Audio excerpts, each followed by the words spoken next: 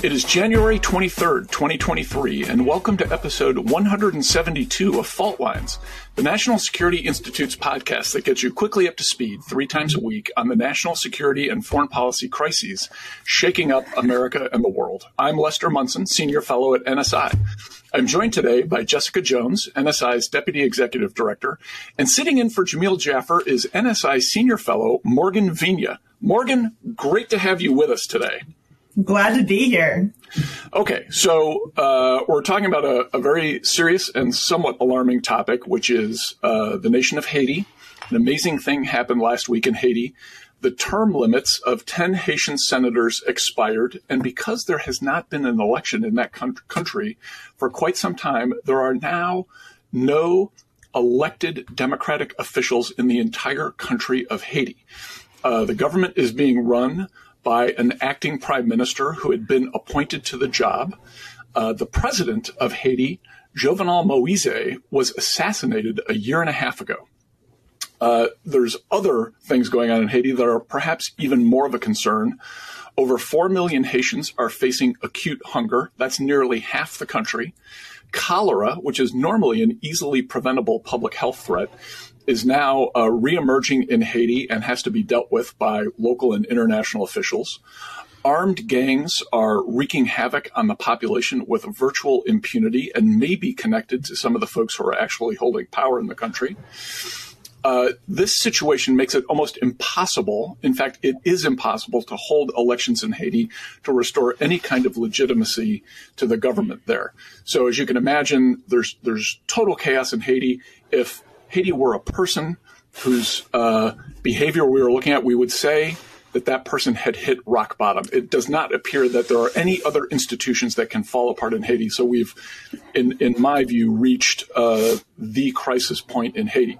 The question on the table is, what should the United States and the international community do about it?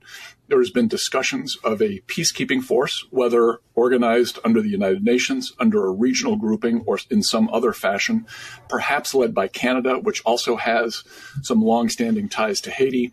So there's a number of debates in the international community about what to do about this crisis.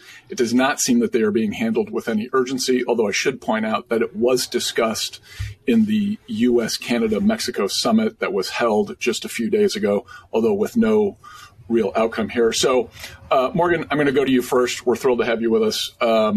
What are your thoughts about the situation in Haiti, and how should the U.S. be responding? Sure. So, look, I mean, ultimately, is Haiti the responsibility of other nations, right? And I think, ironically, one could argue that, throughout the country's history, it's, the very nations that have sought responsibility for Haiti, which have caused the country's decline. It is a survivor of colonialism. Spain, France, the United States occupied Haiti, taking control of its security and finances for about 2 decades. Throughout the years, Haiti has just suffered massive political instability, multiple presidential assassinations, economic collapse, foreign interference, all of those things that you mentioned, right? The United States in particular, I mean, again, there have been peacekeeping missions after peacekeeping missions in Haiti since the 90s, which the United States has actually contributed about a quarter of that budget. So we just haven't really seen that deliver actual stability or security for the country writ large. Jones? Yeah, I mean, I agree with, what Morgan's pointed out. There is massive resistance to foreign intervention across Haiti, across the capital, across, what are seen as pretty well-respected opposition groups in the country, all saying that they don't want foreign intervention. The calls in the fall that we saw were actually from the interim prime minister that you pointed out. And there's actually, some claims that he's seeking foreign intervention to help him, keep his power, right? His seat on power. He was actually supposed to step down last year, and he's extended it and says elections will be held this year. But as you pointed out, the instability and insecurity across the country makes that hard to see. And so I think, I won't say it's the responsibility of the U.S., but I think anything that we do there, and I put foreign intervention in air quotes, requires us first to lay down, an expectation that there's some kind of political framework that's widely, again, put that in air quotes, supported across the country, so that we're not seen as, favoring one political faction over the other. We're not trying to keep Henri in power, right? We want a democratic future for Haiti. Yeah, so I think we're going to have a little vigorous debate here in the next few minutes, because I think the situation in Haiti has moved past all of these concerns about what it'll look like the international community is appearing to do, whether it's appearing to support the acting Prime Minister Henry or whether it's siding with one particular faction or the other. The simple fact is every single institution in Haiti has fallen apart. There is no legitimacy at all in the country anymore. The police are not able to handle the armed gangs and the violence on the streets. It's about as close to total chaos as you can get in the world today. This is a country that is a mere 700 miles from Florida. It is in our hemisphere. This is the 21st century. We are not supposed to be living in the Stone Age. When there is a country in this much distress, and we are the big neighbor, and we are capable of leading not just the international community, but also the regional community, whether it's under the Organization of American States or through CARICOM or through some other mechanism, I think we've got to start showing leadership here and say the time has come to act in Haiti. Yes, we do not want to go in there under hostile terms. It's going to require a lot of diplomatic effort. But I think the time has come for the U.S. to work with Canada, and I think it's perfectly fine if Canada is taking the lead on a peacekeeping mission. But the time has come to act and to stop the bleeding that is happening in Haiti, because the longer this goes on, the harder it's going to be for anyone to put anything back together. Jones. Yeah, but I mean, so you take that position even if there's no political support for that in Haiti itself. The people in Haiti do not want to see foreign troops, military support, however we're giving them. They don't want that there. So you have to do some persuasion, right? We have a very large and well-funded State Department with a lot of really smart people who have a lot of language skills and a lot of diplomatic skills. It's time for us to start talking to the people of Haiti. It's time for us to start working with other countries. Yes, we have not a great track record of intervention in Haiti. That's entirely correct. And we need to be mindful of the mistakes that were made in the past and be smart about the way forward. We need to be talking to all the groups. We need to get some buy-in from the opposition.